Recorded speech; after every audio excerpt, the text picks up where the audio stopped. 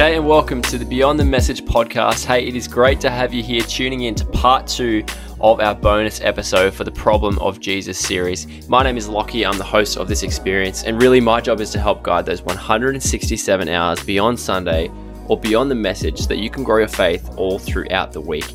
Today, I sit down with Chris and Riley and we talk through the questions, the really big and tough questions that you guys sent through the website. So in this episode, we had to do 2 parts because the first one, we couldn't fit it all in. So we've got another jam-packed episode of 5 big questions. We talk about Jesus' view on homosexuality and transgender. We also talk about, does Jesus have a plan for my life, or does God care about what I do with my time? And we also take a look at what it feels like to have a relationship with God. So we hope you enjoy our attempt to answer these questions. Thanks for tuning in.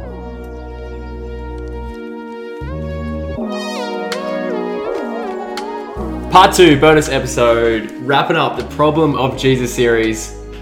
I know we've said wrapping up a couple of times because I said wrapping up in part 4, wrapping up in bonus episode 1, but this is the last installment. The final wrap up of Problem of Jesus. Or is it? When you have... No, hang on. You're gonna clear that past me first.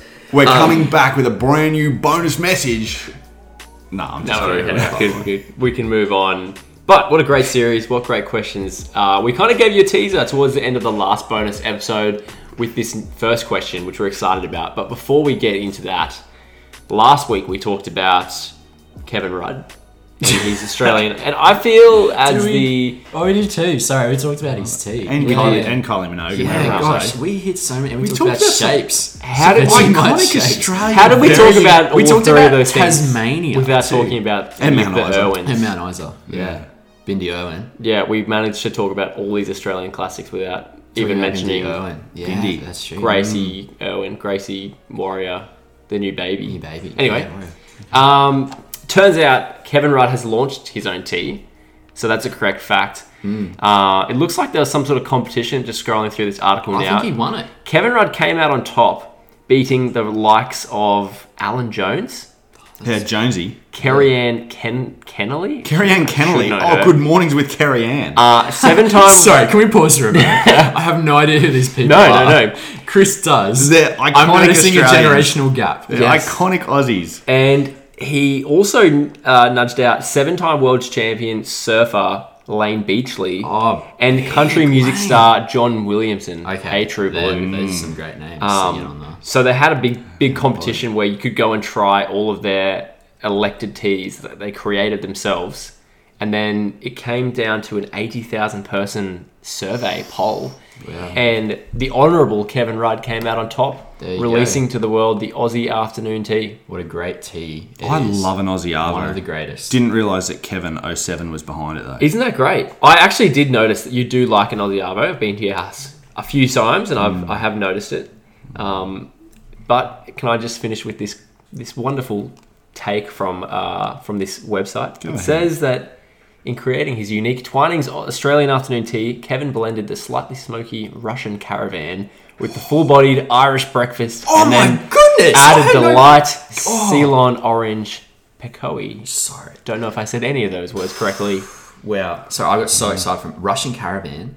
Very underrated tea, I feel like. There's not many people... Have you dabbled in the Russian Caravan before? I've never... No, okay, all right. The fact you got so excited.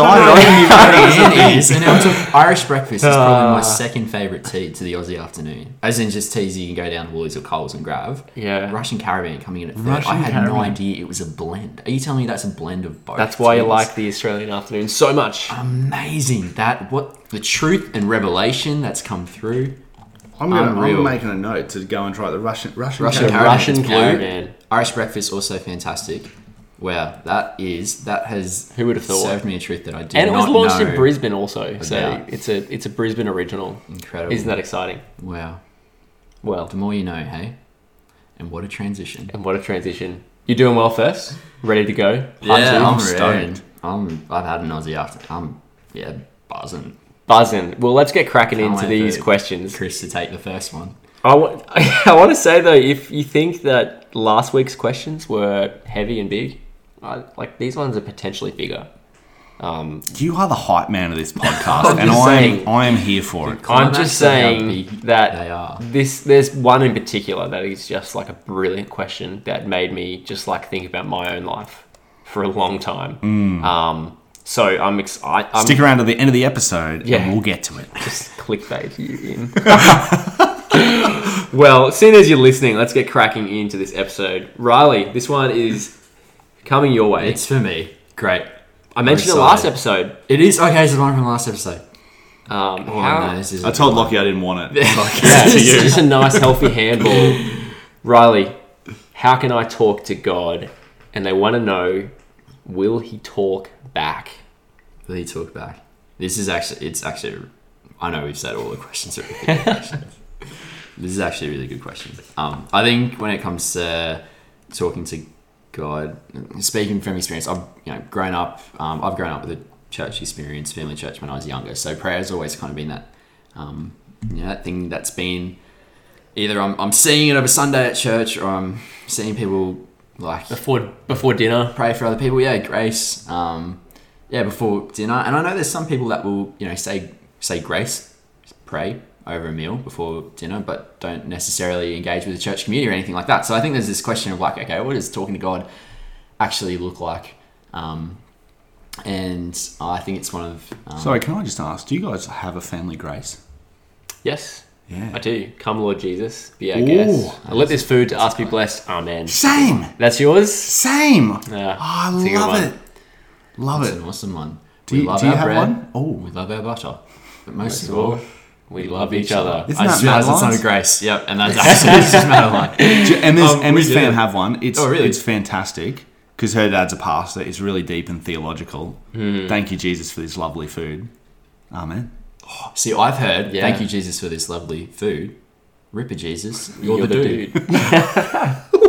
Amen. Yeah, Zach, friend of the podcast. Friend of the podcast. No idea if he's ever listened, but he's our friend of the podcast. He Yeah, I gets love you, up Zach. He's great for a Ripper at Jesus. any you're the moment dude. and Ripper Jesus, you're the dude. We thank you for Sorry, this I just awesome food. completely See, I've messed up your flow because I just I thought of realised, it. yep, that's exactly the Ripper Jesus. Yep, you're the dude. Prayer is a good one. That is the correct way of doing it. Not to say there's a correct recipe for prayer, which we can now talk about in this conversation. How can I go about talking to God? I think one of the things we look at when it comes to prayer really is a conversation. And the two things I want to hit that if you don't take away as I possibly kind of fumble my way through this is that when it comes to talking to God, God doesn't want your perfection. In this conversation, it's not a matter of saying everything right, whether that's in your head, just with your eyes open, when you're sitting on the train coming back from uni or driving to work or going to pick your kids up from school. Like, it's not a matter about getting the perfect recipe for prayer or saying the right things or anything like that. Like, God doesn't want your perfection. He wants your heart's attention. The second thing I'd say is develop a rhythm of prayer into your everyday life. So just develop a rhythm of actually talking to God in your everyday life. So not just at the traffic lights when you want the light to go from red to green really quickly, or when you're in the car park and you just really need a car park really quickly. Develop a rhythm of prayer, of talking to God into your everyday life, not just in spontaneous or sporadic moments. Those are the two things I'd say as we go about how can I talk to God. When it comes to this question of how can I talk to God, I get it. Knowing what to say to God doesn't always feel easy, and sometimes prayer gets weighed down by just misconceptions of what a general kind of conversation looks like. Thankfully, Jesus 2,000 years ago, he taught his disciples to pray in a really kind of clear way. So when you look at one of the books or one of the Gospels, Matthew 6, verse 9 to 13, Matthew 6 is the chapter. I'm all over the place. I don't know what you've written here. Lord's Prayer. Why am I... I don't know what you're doing. Let's come back to that. Oh, let me tell you what Jesus taught his disciples to pray because he walks them through and he says, this is how you can pray and how you can talk to God. He says, "Our Father in heaven, hallowed be your name. Your kingdom come. Your will be done on earth as it is in heaven. Give us today our daily bread, and forgive us our sins as we forgive those who sin against us. Lead us not into temptation, but deliver us from evil. For the kingdom, the power, and the glory of yours, now and forever. Amen." And maybe this is a prayer that you've heard if you've grown up in a maybe a Christian school. Maybe this is a prayer you've heard on assemblies or in chapel, or you've just heard it at some point in your life, even if you've been to church before. But really, when Jesus is walking through, like, this is how you can pray. If we kind of break it down, I think there's kind of 6 things that are really unique in here, because he says, "Our Father in heaven, hallowed be your name." When we go through and actually look at this prayer, or when we pray this prayer, again, really simple conversation with God. God says, like, start off by just focusing on God. Our Father in heaven, hallowed be your name. Spend time focusing on who God is. And then he says, your kingdom come. And the key word there is kind of reflecting and aligning your will, or like your will really with God's will. So you're actively like seeking to align yourself. Which we'll talk about more. We will talk about in the more, next because I know that's a funny questions. one too. And actively seeking God out in your day. Then Jesus says, and then just pray, give us our daily bread. And this is really our opportunity to release to God just any of the concerns that are going on for us, our everyday struggles, things we're concerned about in the future, things we've been holding on to from our past. This is a time of really saying, God, this is what's on my heart right now. This is what's stressing me out or worrying me. Each concern, you can list them out. And then God says, and forgive us our sins as we forgive those who sin against us. Sorry, Jesus says this. And this is our time of almost like response. And we use this word of repent. And repent, I know, is this funny church word. But really, this is bringing to God the things in our life that we know we simply can't fix for ourselves, or the things that we've done in our life that we continue to do, and we know it's rupturing our relationship with others and ultimately rupturing our relationship with God in the process. And this is our time to respond to him and tell him what is ever on your mind. It's creating a space for him to hear it. It says, deliver us from evil too. And we talk about kind of God's protection in our life. And when Jesus is talking to his disciples about this, he's saying, consider praying not just for your own protection. Thank God for his faithfulness in the process, but also what are some of the things in your life that you need protection for, or remember the moments in your life where things just seemed hopeless, like you were really anxious, or you just had these thoughts that were just really overwhelming for you. These are the things that we can bring to God and request for God's protection over our hearts and our mind and our soul. And then God Jesus really ends with and celebrate what God has done in your life. Like, it's this reflection at the end of this verse, and look at ways of how he's just shown you who he is in the process. So to recap, that first part of the question, how can I talk to God? Well, simply Jesus gives us a way through the Lord's Prayer. And I noticed you've got here a lot of R words, but we've just got refocus on God, realign your will, release your concerns, repent and respond, request God's protection, rejoice and reflect. That's a lot of steps, but simply that's just giving framework to what the Lord's Prayer does. Yeah. And it's not saying like this is how Jesus shares with us, how you can pray. Like, this is how he taught his disciples to pray.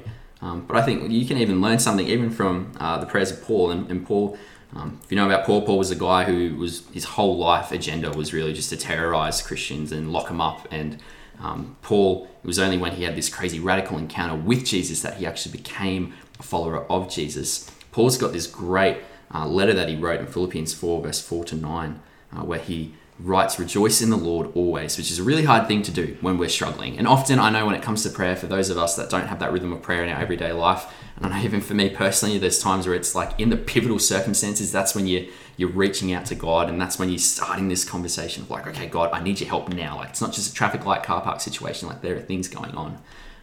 But even you look at Paul's prayer, he writes, do not be anxious about anything, but in every situation by prayer and petition, with thanksgiving, present your requests to God.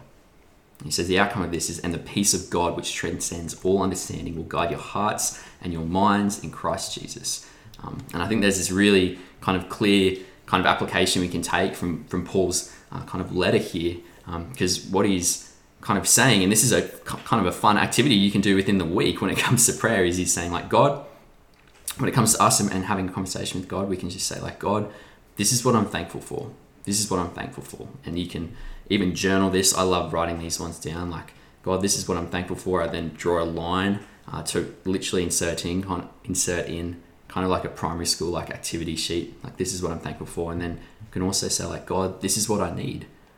God, this is what I'm thankful for. And God, this is what I need. And I guess that hopefully gives a little bit of a response to that question of how can I talk to God, but will he talk back?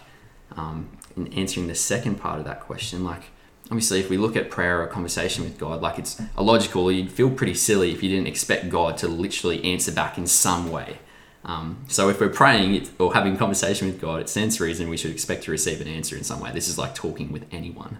And this is the thing, right? Because God is a talking God. And we see this throughout all of biblical history. If you look in across the Bible, like, God speaks to Adam and Eve in the garden. He has conversations with Moses at the top of a mountain. He tells prophets about the future and gives revelations to apostles. And so we can read and say that we can read the Bible and see key moments where it actually says, like, and God said, and God said. So often in the Bible, we can overlook the significance of how God's actually talked throughout the timeline of history. So God loves to speak. And that's because I think he's passionate about knowing us and being known by us. I guess we can look at the question, like, does God communicate through an audible voice? I know for some people that they've said that they've had God speak to them in that way. For others, it's through a really clear kind of prompting. For other people, they talk about dreams as well. Or, and you could say, even with like a clear prompt, that you could say that is the Holy Spirit working. For others, God has spoken through other ways, which he wants to be known by us through. So what we kind of see from Paul's writing is that he will respond. It's the peace of God which transcends all understanding will guard your hearts and minds in Christ Jesus. But ultimately, like, God is more concerned about who you are becoming than what you think you need to be doing. So again, coming back to full circle, those 2 points at the start, God doesn't want your perfection when you talk to him. He wants your heart's attention. And again, this is why developing a rhythm and prayer into your everyday life is so key. Because if our conversations with God are just so sporadic, what does that say about the kind of relationship that we have with him? Well answered, Riley. That is a big question to get this episode started. I'm going to give you a bit of a break and flick over to UCP. We've got a very, I guess, a theological question. I mean, they're all theological, but this person's asking something specific about the Bible. And they say, why were there large stretches of time in the Bible that God was silent? Is this not cruel? Yeah, the second part of that question, I'll be honest, I've never actually thought of it that way before. That God being quiet was being cruel. But having said that, let me go to the first part of it, and then I'll enter the second part. I'm assuming that this person's referring to what we'd call like the intertestamental period, which is the 400-ish years between the end of Malachi, which is the last book of the Old Testament, and the start of Matthew, which is the first book of the New Testament, although technically Mark was written first. So it's not Matthew. Yeah, in terms of like chronological sequence, Matthew, Mark, Luke, and John are not in chronological order. Luke comes first. Luke comes first. Luke comes first. Mark, sorry, not Luke. Jeez. Names flying everywhere. That's okay. No, thank you for correcting me. So Mark comes first. So yeah, there's about 400 years, and it seems like God's silent. How I would answer that silence, like what was he doing? Why 400 years of silence? For me, it seems that in retrospect, what he was doing was waiting on the Messiah.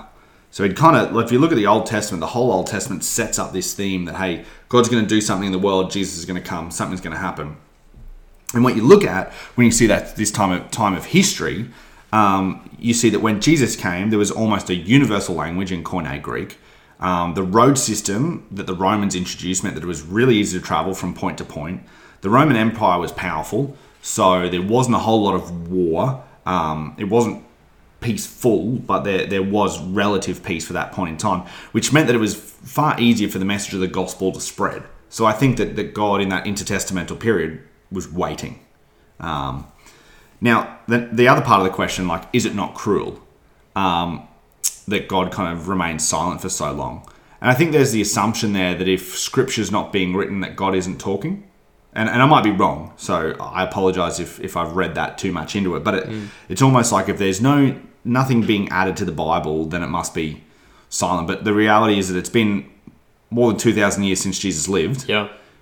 Which means it's far longer than that intertestamental period right now. So there could be this assumption that, well, God's just gone silent again.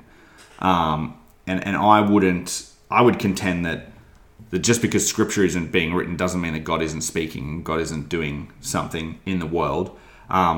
There's two ways, I would say, if you want to hear, be able to hear from God, there's two primary ways to do it. Well, there's more, but these are just keep it simple, right? And my thing would be scripture and community, right? If you want to hear what God has to say, open the pages up of Matthew, Mark, Luke, or John, start reading. And if you want to hear what God has to say, then get in community. Because there is nothing, for me anyway, I know that when I have decisions to make, and one of the questions that I'm like, oh man, like, is this a choice, or is this a decision that God wants me to do? And it's a big decision. Typically what I'll do is I'll pray about it, and then I'll take it to other people. And sometimes I'll say, hey, here's the problem. What are your thoughts?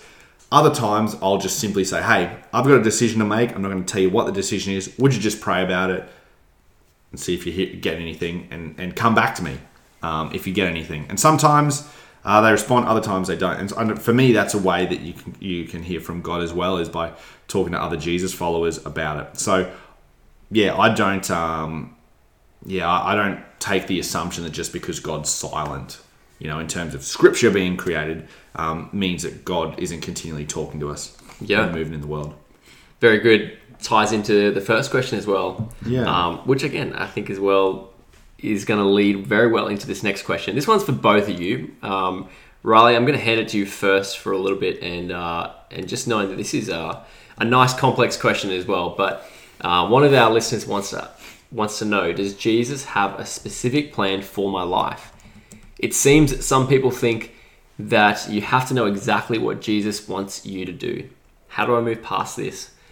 Oh, it's ended on. It's on an ellipsis. An ellipsis. Ellipsis are always great. I just look at, like, even after, that first question, like, does Jesus have a specific plan for my life?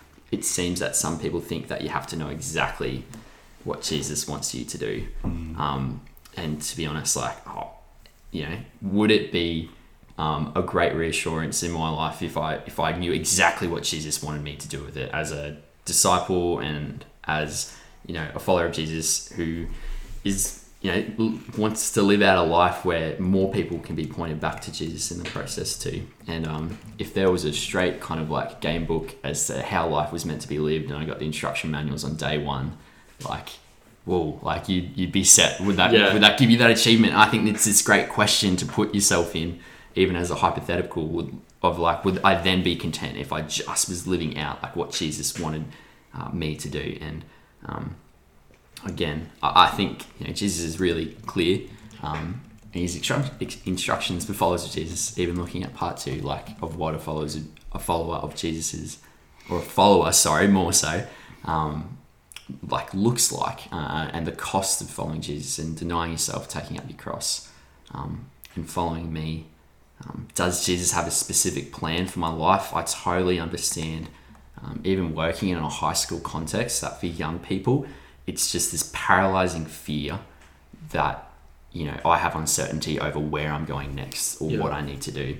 But what I've also learned in not just working in a high school context, but outside of that, it's for a lot of people, even fully grown adults, it's a paralyzing fear, this uncertainty of like, am I getting my life right? Is it actually in order and pointing towards a distinct direction? And I say it within my own life too, in that young person gap as well. Like, it's this real challenge. Like, is there actually a specific plan for my life? And I think we can sit kind of waiting for a sign from God, kind of like an open door to kind of walk through, or like a feeling. We can wait on a feeling to say like, okay, if this is how I'm feeling right now, like, is this the right thing that I'm meant to be doing? Just based off like what God wants me to do. Like, do I write off this feeling? Or do I have a feeling of peace on this? Like, there's so many things to consider, which is why I think this question of like the will of God is so confusing too.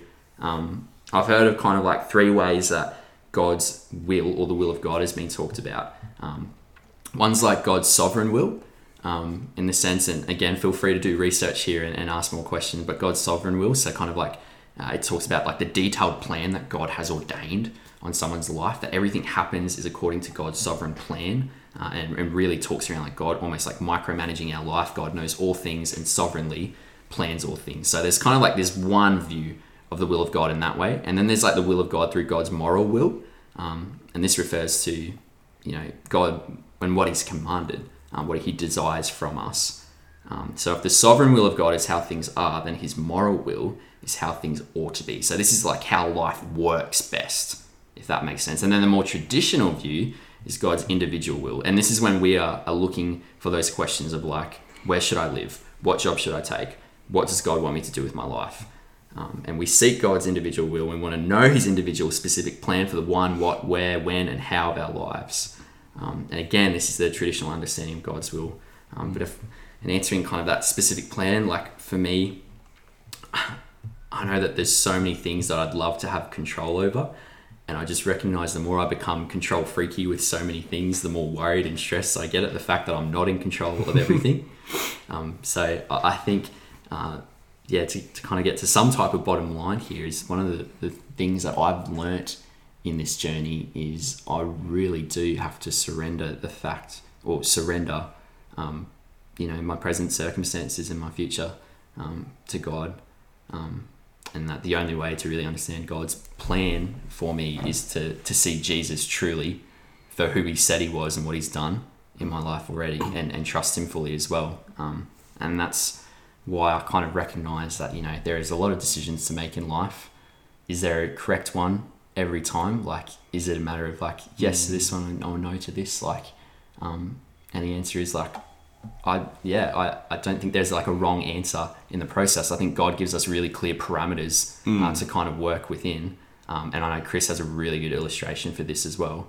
But I think the posture that we need to take on as followers, as people, is seeking wise counsel with others, like people that we trust, and talking to them about plans that we have or what we're hearing from God or our conversations in prayer with God, but at the same time actually invest in our relationship with Jesus, because ultimately I think this is a big trust issue that we're talking about here in this question of, is there a specific plan?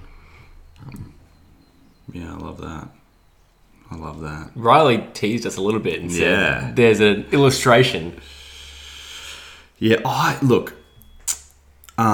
It's a big question, right? So the way that I kind of like to think about it is that I just think there's so much pressure that people put on themselves for like, and I think it's like we see it in school, like what do you want to be? What do you want to do? You got to figure it out by the end of year 12 and get, I think is it ATAR now? No, you got to work it out in grade 9 because you got to work out the subjects you want to take to. That's so true. But this is the questions, right? It's like those big impeding like questions of like, where am I going? What am I doing? Am I heading the right direction? Like, I feel like those are the big voices that are just screaming into your ears if you're in that real state of like, oh. And I just feel like we can sometimes take that over into our walk with God. Like I think and we miss, and I'm not saying that this questioner is arrogant, but sometimes I think we can miss how that can come across as arrogant, because it's like, oh, well, I've got to take this God job because God wants me here and God needs me here and God has to, and it's kind of like, well, hang on a minute, no. Like, God could use someone else if he chose to. God could get the job. God is not limited by our decisions to step into that. And so I think sometimes that gives us a lot of freedom, which is the way that I like to think of it, is that like it's kind of like a playground, and God's kind of like, hey, Matthew, you want to know what your life's purpose is? Go and read Matthew 28. Go into all the world, make disciples of my name. Like, let people know about me, teach them about me. That's my will. And then God's like, you got a massive big playground to play in. As long as you play in the playground, you don't step outside of the boundaries, and then any decision you make, God's kind of like, I'm pretty happy with in there. And so for me, I think that's one really helpful way to think of it. And this is probably the second thing that I would, when I look at these ideas of, hey, what's God's will for my life? When I read the stories of people in Scripture, when people seem to come to a reckoning of a specific will, and not everyone seems to have this moment, but there was like, oh man, this is the thing God wants me to do. It never seemed like they really wanted to do it.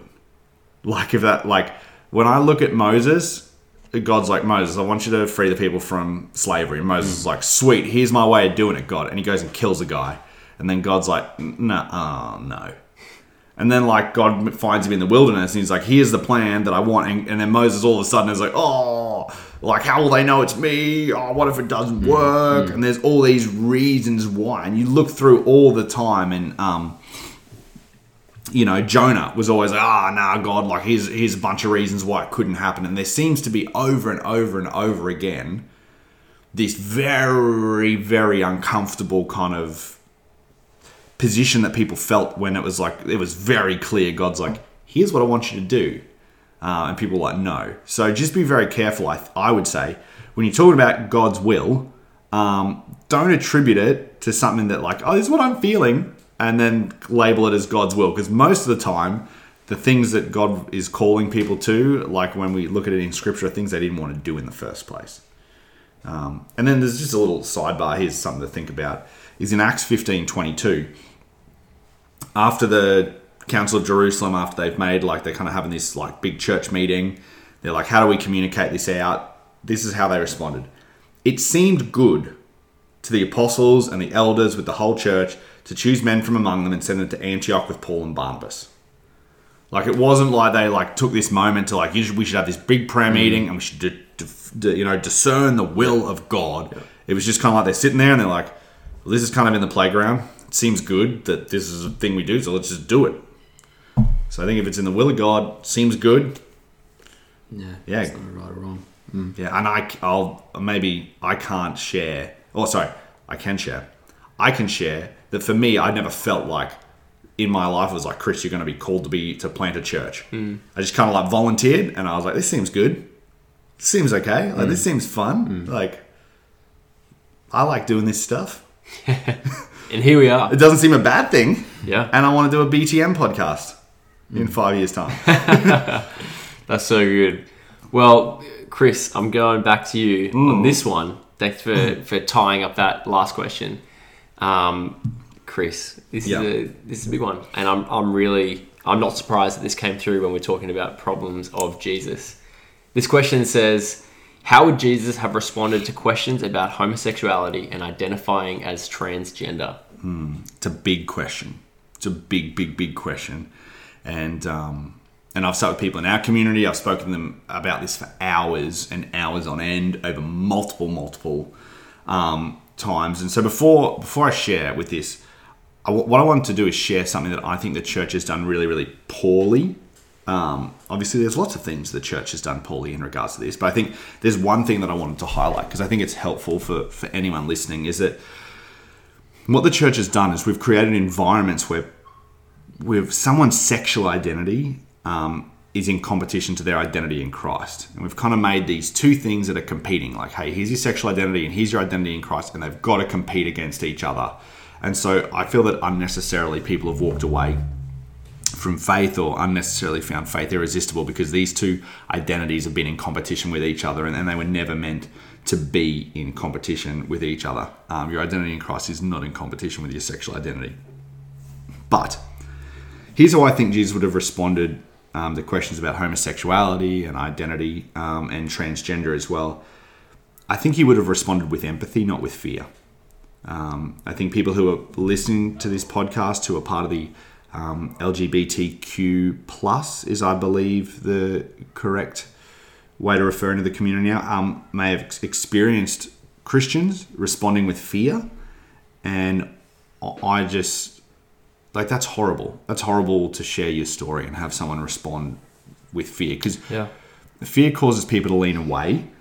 And the reason I think Jesus would have responded with empathy is because empathy causes people to lean in. And one thing we see over and over and over again with Jesus is that Jesus was constantly leaning in towards people. I think this situation would have been a situation Jesus leaned in towards, not one that he leaned away from.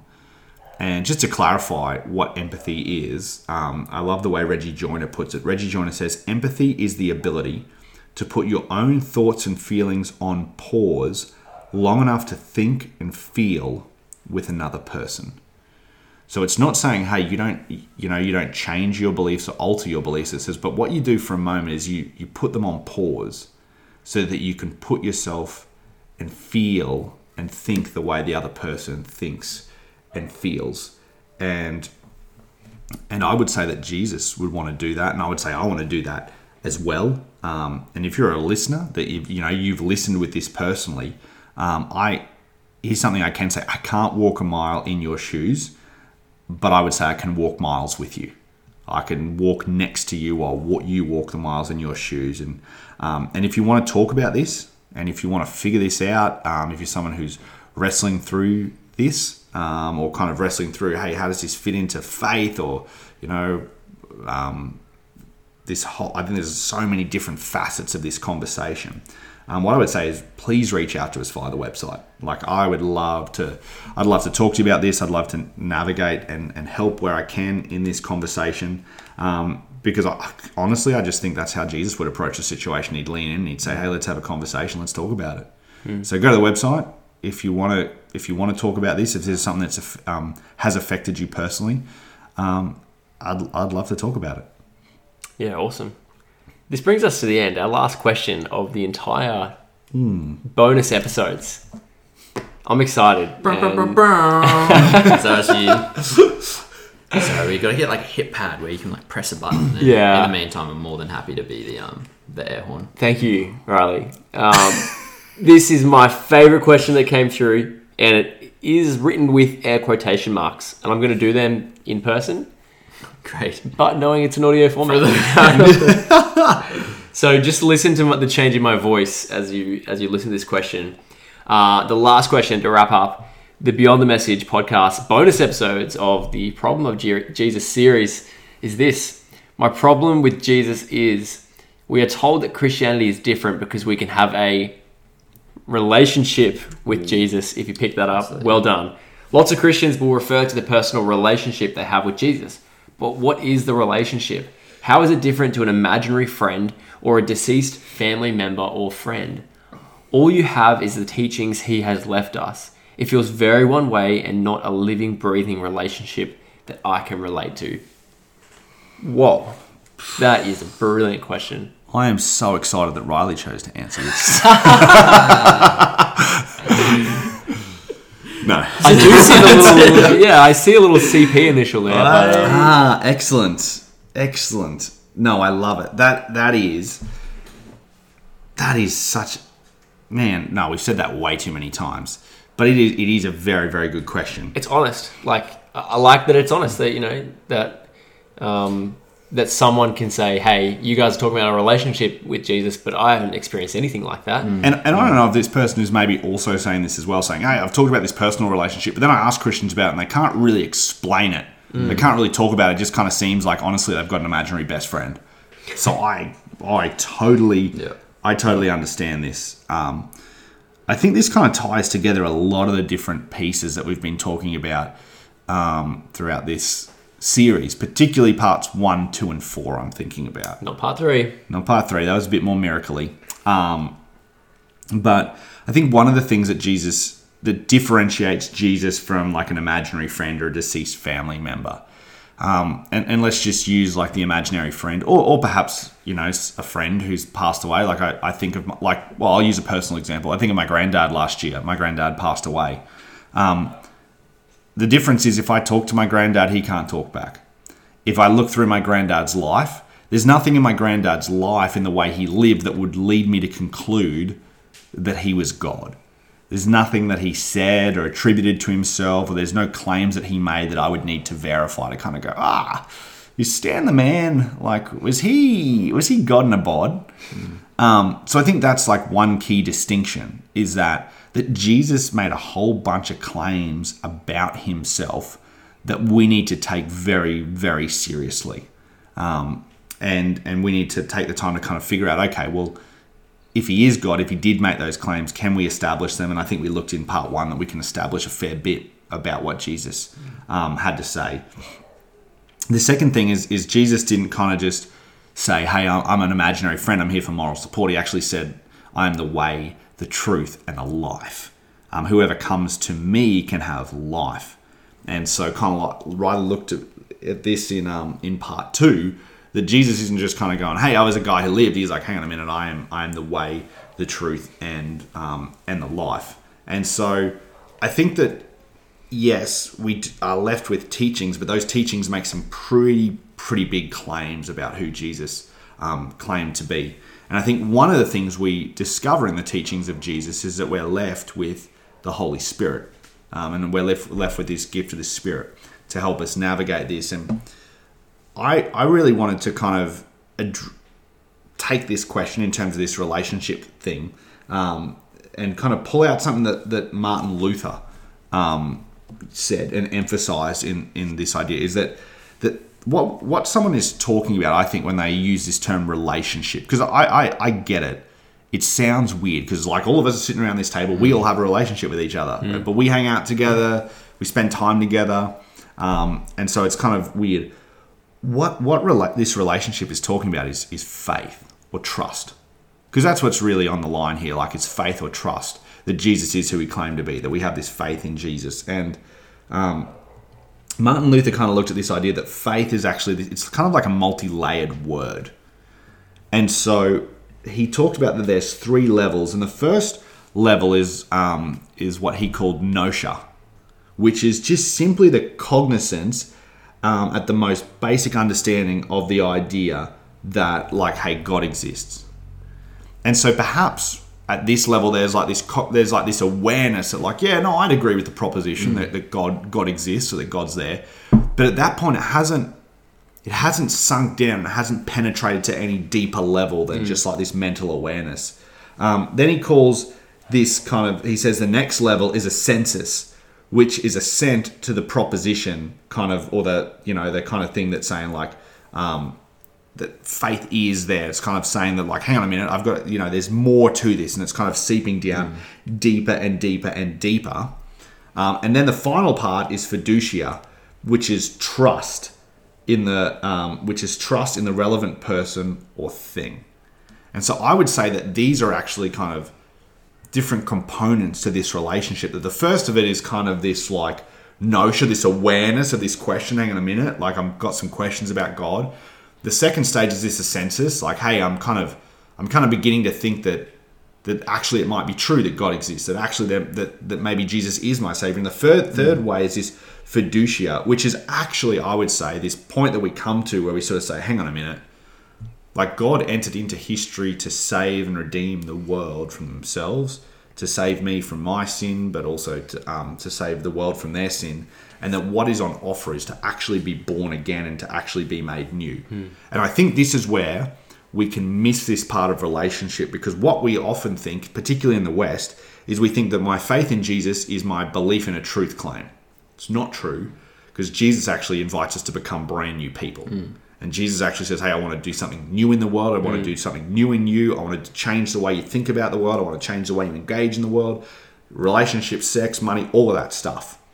And so I would actually say that it is that perhaps this great question has been asked, and it's stuck at this, like, intellectual level, but it hasn't stepped into this whole new way that Jesus actually calls us to something brand new and a new way of relating in the world. Yeah, and a relationship with God.